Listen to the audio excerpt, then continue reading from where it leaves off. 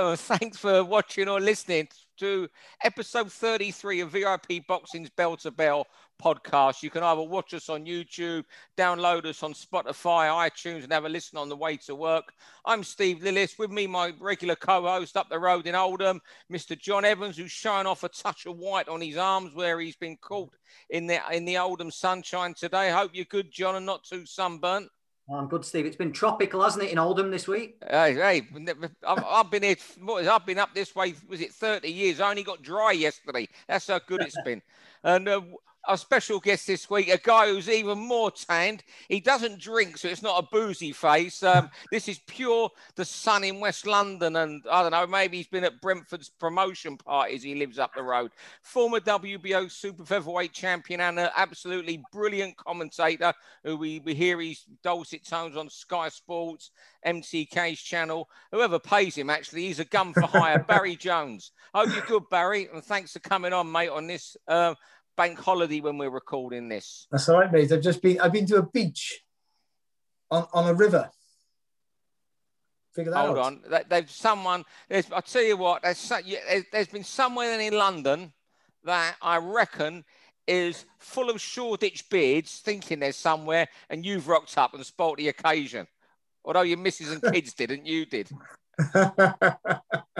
Yes, I've been out in the sun all day with the kids. Yes, I'm.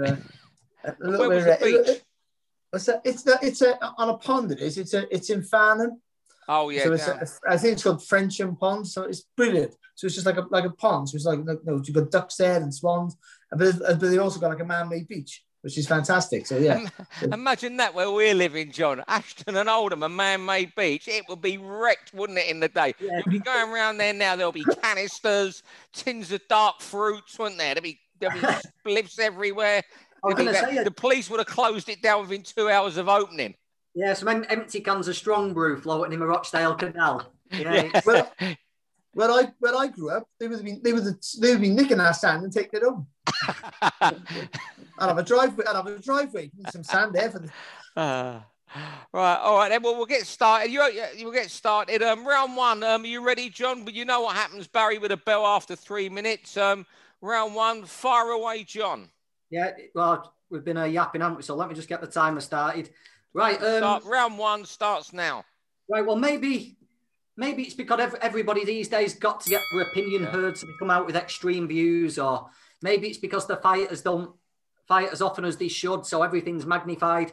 But Devin Haney was the latest victim of this weekend, where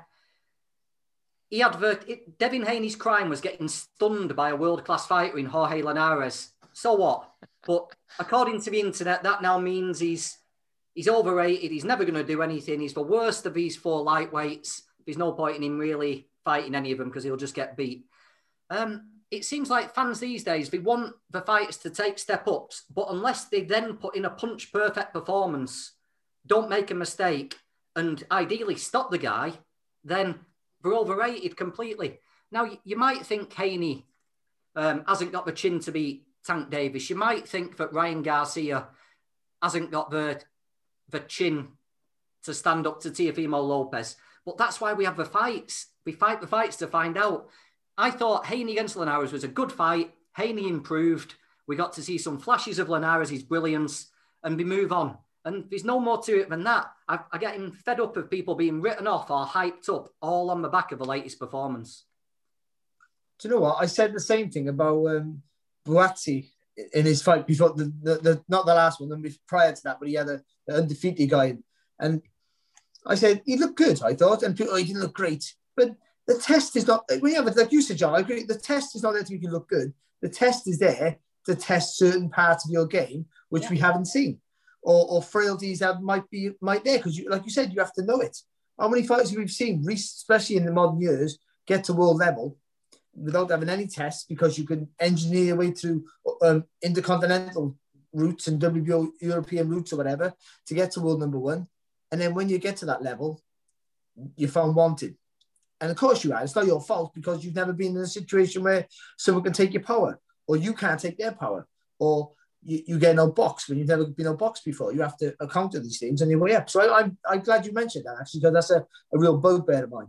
mean, I think it's always been there with fighters. I go back to things like, I'm going back many moons. I remember, the newspapers the next day on the Monday, people after that, before the social media. I'm going back to when Buster Drayton beat Mark Kaler, and the guy will, you're too young to remember, both of you, I think, when Kaler fought Drayton. Kaler was the golden boy of London boxing in the 80s. He got beat, and I remember next day, going for a drink the next day. That Kaler always knew he couldn't fight. It just stands out. There's an example. I was trying to think of a comparison back then, whereas you got to look at who he lost to. Buster Drayton ain't a bad fella to lose to in 8 rounds. I want to go back to that 1 week. Round 2, over to you, Barry. Rematch clauses. I think they're a waste of space. I hate them. I don't think they should be allowed. And I love a rematch as good as more than anyone, as much as anyone, I should say. If it's warranted. But these rematch clauses, especially at world level, so you're taking a risk. Every fight's a risk, but always at a real risk when you're signing up to 2 fights. So regardless of the result, how badly you get beat is irrelevant, because you're going to fight each other again to maybe make it right. Where's the fear factor in your whole career if that's what happens? And also, you're holding up.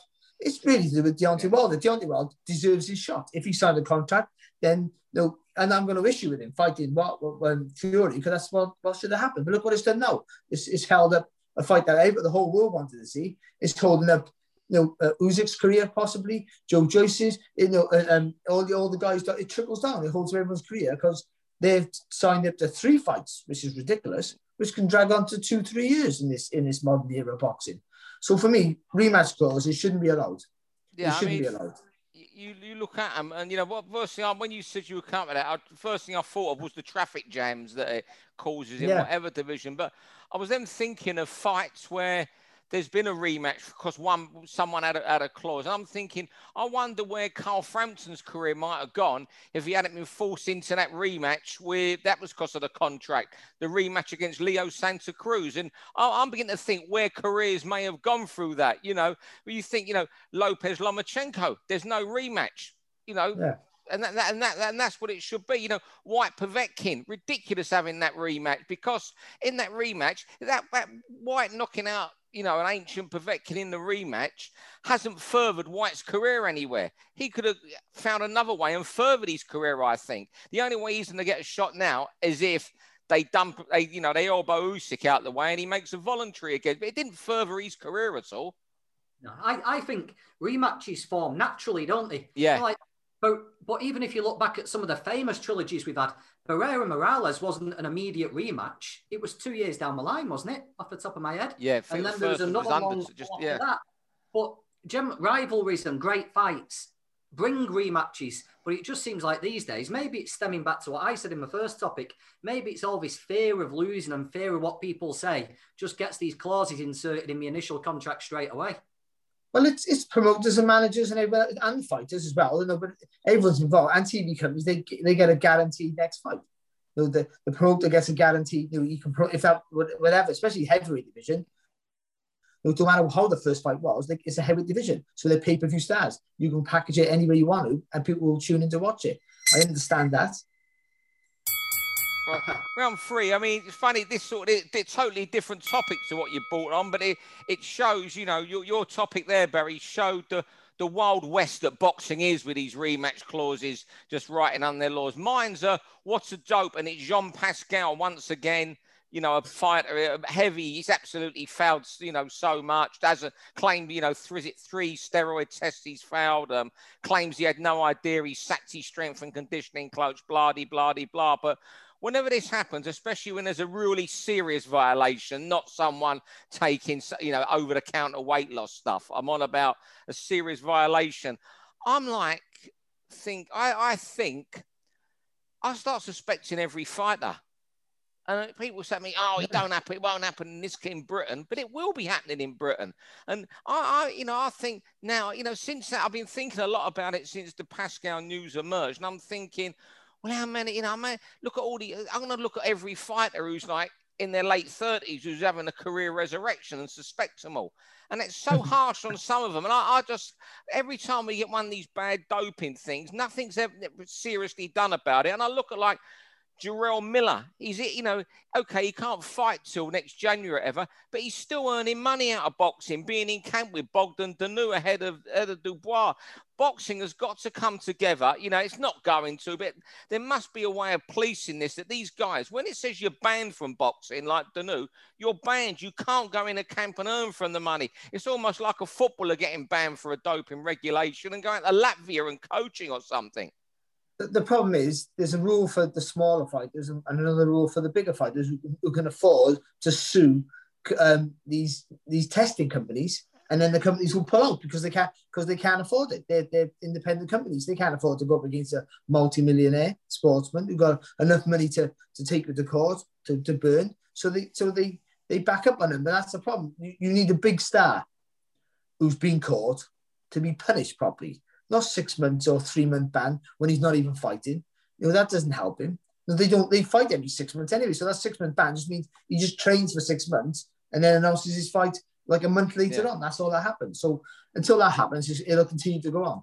And these poor strength and conditioning coaches, they're either vile human beings who are coercing these innocent boxers who are not paranoid. No, I don't know any boxers not paranoid to just take this and trust me, open up. Or they're just literally being blamed for every misrepresentation or every mistake that's made. They're getting the blame for it. These guys, they're scapegoats. They're scapegoats. That's what I'm trying to say. They sound like they're scapegoats for anything that you do.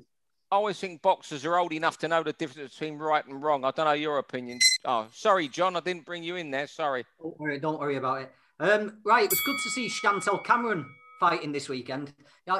I've long said that the women's boxing's done great over the last 2 years, but the thing that will take it to another level is when the girls start coming along and stopping people in these high-profile fights. You know, they're all entertaining to watch, but you're pretty much guaranteed 10 rounds at the minute, aren't you? I just wonder if Chantel might be that girl. Chantel was stopping people like Vivian Obernorth and stuff like that a couple of years ago when she was Wham Bam Cameron fighting on Channel 5. You know, she's tightened up a bit now. She's a little bit more... what's the word? A little bit more polished, maybe, but she's still really heavy-handed. She was mixing with the podium squad before London 2012, so she's been mixing with world-class fighters for 9 years now. She's in with top fighters every single day. She's sparring with like Akib Fiaz and Mark Leach. I just wonder if when Chantel gets her opportunity at lightweight, she might be the girl who's heavy-handed enough and aggressive enough to start finishing some of these fights. And the first girl that does that is going to really go on to another level, I think. Yeah, well, the fight for her, obviously, is Katie Taylor. There's so much in that for them. You know, Chantel needs that to, you know, that Chantel wins that will take her into the mainstream. And it's Chantel, she WBC super lightweight. And that's also Katie's chance if she went up to become a 2-weight world champion. So I think that's the fight that she needs. And imagine if she stopped her. Yeah, and I think, you know, it needs a super fight. It had one super fight, obviously, with Carissa Shields and Christina Hammer. But we did that fight, Stephen. Maybe if you remember, Steve. But it was an awful fight. It was really awful. It should have been a cracking fight, and it was just a stinker to watch. And it didn't do women's boxing any favours. But you find it hard to believe that Chantel Cameron and Katie Taylor couldn't be anything but a great fight. Because Taylor is not as skillful as she was. Let's be honest. She's not the same fighter she was a few years back, but she's still brilliant. And Chantel Cameron, you can see Jamie Moore actually in the corner telling her to calm down. Actually, she's so, like you said, John, she's so aggressively minded. It's almost just get the job done. He was actually having to pull her back a bit to keep your shape, keep working behind the jab. Don't he's worrying about gassing out. So yeah, I think she might be the one that helps to elevate the sport. But it's getting better all the time. The quality is getting better, and that's the important part. And what it needs now, I think that early stoppage on Saturday, it saved the girl, but it denied Chantel that clean finish. Yeah, it was awful, wasn't it? The first girl that comes along and starts really finishing girls, it's going to take the sport to another level. I just think Chantel might just be the one. She's got fight-ending power and she's got that fight-ending mindset. And I think that might just make her stand out a little bit. I still think until then, I do think, you know, as I said before, on it, they need this rivalries. They need these, you know, the rivalries were. Oh, anyway, right. You're gonna tell me off. Right, over to you, Barry. Your final topic. My favourite topic at the minute is I'm actually in love with the man. I really am. Josh Taylor. Yeah. And I think this is how you bring a world-class amateur on, for me. I think he's been managed just impeccably. And you have to give the McGuigans their credit for that. Yeah. I think he's from day dot, he's just been managed perfectly. His second fight, he's in a guy who only lost 5 out of 20 odd, whatever it was, and the 22 fights. So that was a great fight, a learning fight for him. The guy wasn't great, but the guy goes in with ambition, you know, and that's a big step. That's mentally, that's a hard fight for you. And then he has his 7 fights against Dave Ryan, who's obviously was a former Commonwealth champion, a good fight in his own right. 10th fight against O'Hara Davis, who at the time was the biggest bully in boxing and was knocking everyone out. And the way he beat him was so impressive that he didn't outbox him, which he could have. He went right on his chest and beat him up and made him quit. And then you just think, wow, they're giving this kid the right test, real like fights where he can come unstuck, dramatically come unstuck, but having the confidence in knowing that he's good enough to push him. And then continue from there. Miguel Vasquez, Victor Postol, and then they went on. It just Ryan Martin looks like an easy touch for him now. But at that time, Ryan Martin was big news and defeated in 20 odd fights and was going to be a big thing. And I was there that night in Glasgow. I was working for the broadcasters, and he was just.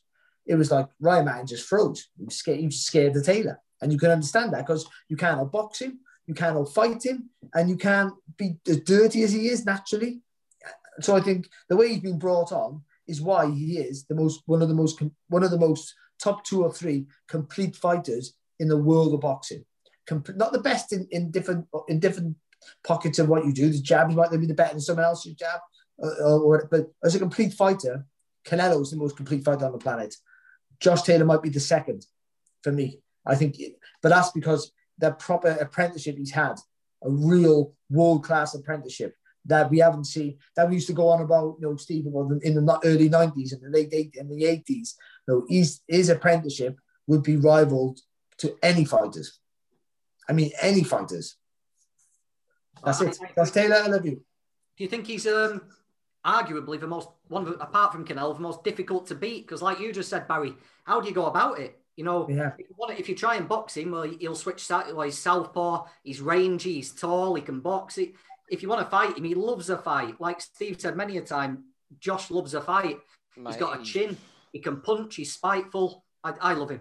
I'll tell you what, I mean, you said exactly what I was going to say at the start of your speaking there, Barry, especially, you know, the Dave Ryan fight. I think it was like 6 or 7. You know, Dave Ryan, that was the only time he was properly stopped. He was stopped in his previous fight, but it was a back injury.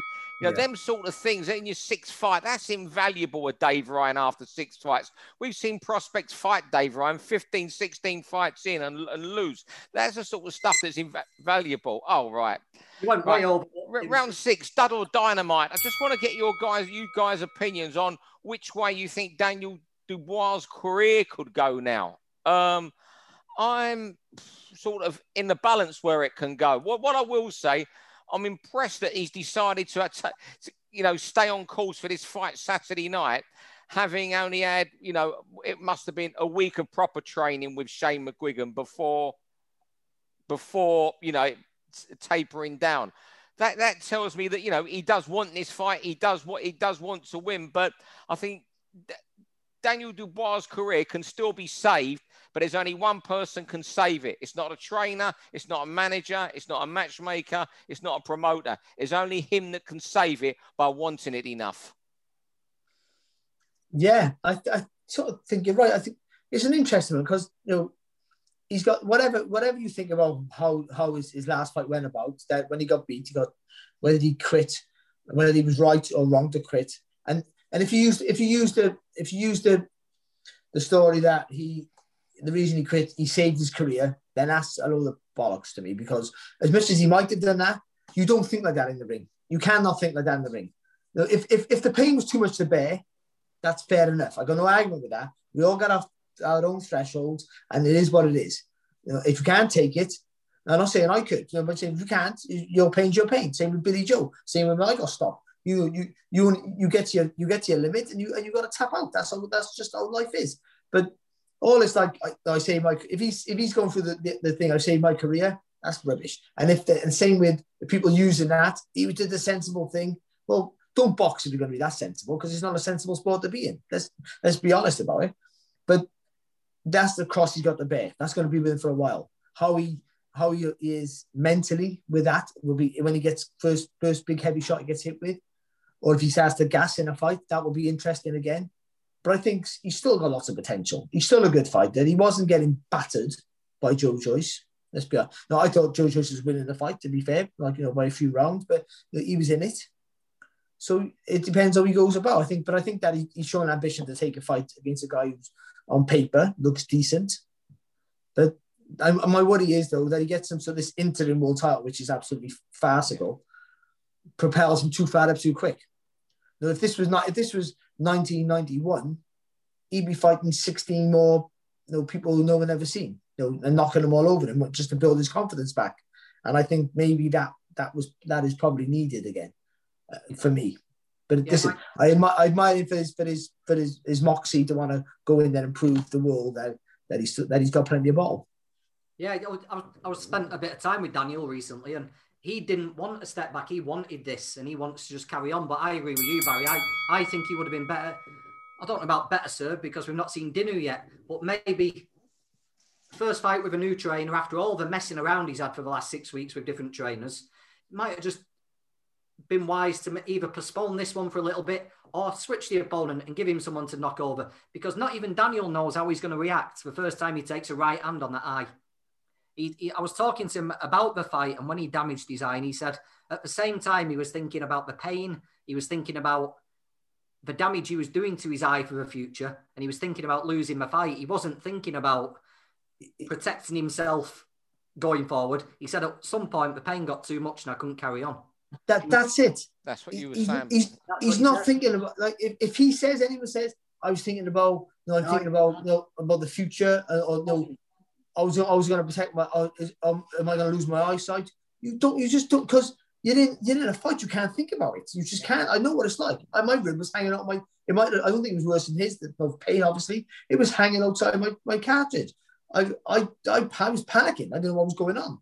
But you're so immersed in the pain that it's almost numbing. Do you know what I mean? It's almost a numbing. It hurts and but it's almost numbing. But I also know that when I was on the ropes, I could hear my dad. I was right in my corner, actually. I could hear my dad saying, I'm throwing the towel in. And I never threw any punches back. Yeah. So I quit. I didn't quit. I got safe on my corner, but I quit because I'm not a quitter. And I got was applause for being how brave I was. But I quit. I know I did. I had nothing left. I tried. I got up 6 times. I proved. I think I proved in a bottle. I think, but I mean, at that particular point, I had nothing left. I tried my hardest. I had nothing. I was looking for sledgehammers in my pockets. I couldn't find anything to keep him off me.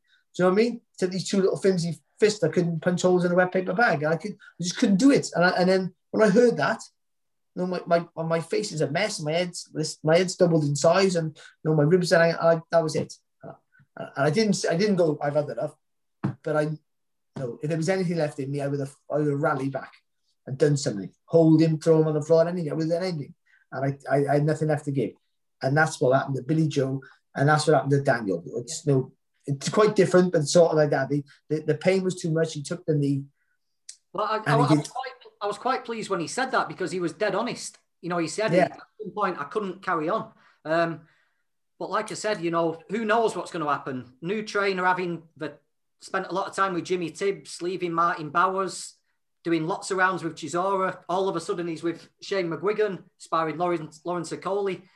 I just hope it's not all come around too much at a too high a level, because I still think there's plenty there for Dubois, plenty to build on. I hope it's I hope so. And there was also, I'm not going to say, and there was another trainer he did some work with as well. So there's been a lot of chaos around him. I just hope that, I hope he delivers this week, because, he was flying high, and you can still see that BT had got the belief in him. I mean, I didn't watch it the other night, the Champions League final, but I'm told there was even blurb in his fight during that, which tells you that you got a broadcaster still carrying a flag, and you wonder if he'd beaten Joe Joyce, how the landscape would be looking right now for him. It's, I know it's ifs and buts, and if my auntie had balls, he should be my uncle. But just say it got to the end of that fight. It was a close. You can't listen. You can't say that anymore because that's actually physically possible now. Yeah. That your auntie could have balls and be an uncle. You know what I mean? It takes a while, and you got to go through a massive process. Right. I think with that, that's the one everyone has been listening. They've had a little bit of education off Barry at the end. Son, Barry. Barry, thanks for joining us. Hope we can get you on in a couple of months again, 2 or 3 months time. We like to get you on here. Whenever you want me, boys. You know that. Every time I see, I do miss those Saturday nights in the Box Nation studio, and I think Well, the wages or the company. The wages. Tell me about the wages and being nervous as hell when Buncey come rolling about 5-2 usually. Oh, those who can't remember that with Buncey, we love Buncey the bits, and me and you more than most. But he'd come in and he'd go, "Right, competition tonight."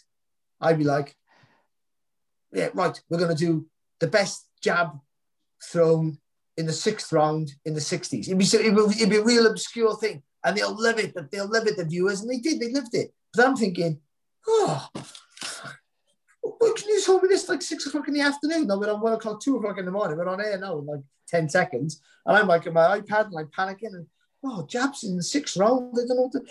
It would just be so like dramatically... And then I'd be sulking. Sat there like this, sulking for ages. But we say it every time we're on here, don't we? Like, yeah, the best time. John said it last time. John had good times, I think, when he did the show there, didn't you, John? Yeah. I used to love it.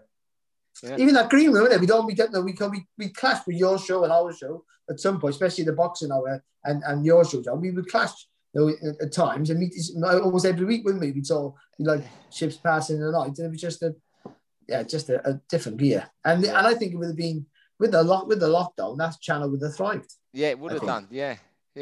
Especially me and you talking your stuff and putting me right, Barry, of course. But as always, I don't remember it quite like that. Yeah, brilliant to see. Like you know what? I'm gonna have to go. I've got about a minute on this now. I think 2 minutes. I can't see about my readers on. But Barry, thanks for coming on, mate. I love it. I don't see enough of you, mate, these days. And it was. I was made up. I didn't know. I was made up when you was on Sky the other week. I generally was for you. I was absolutely chuffed.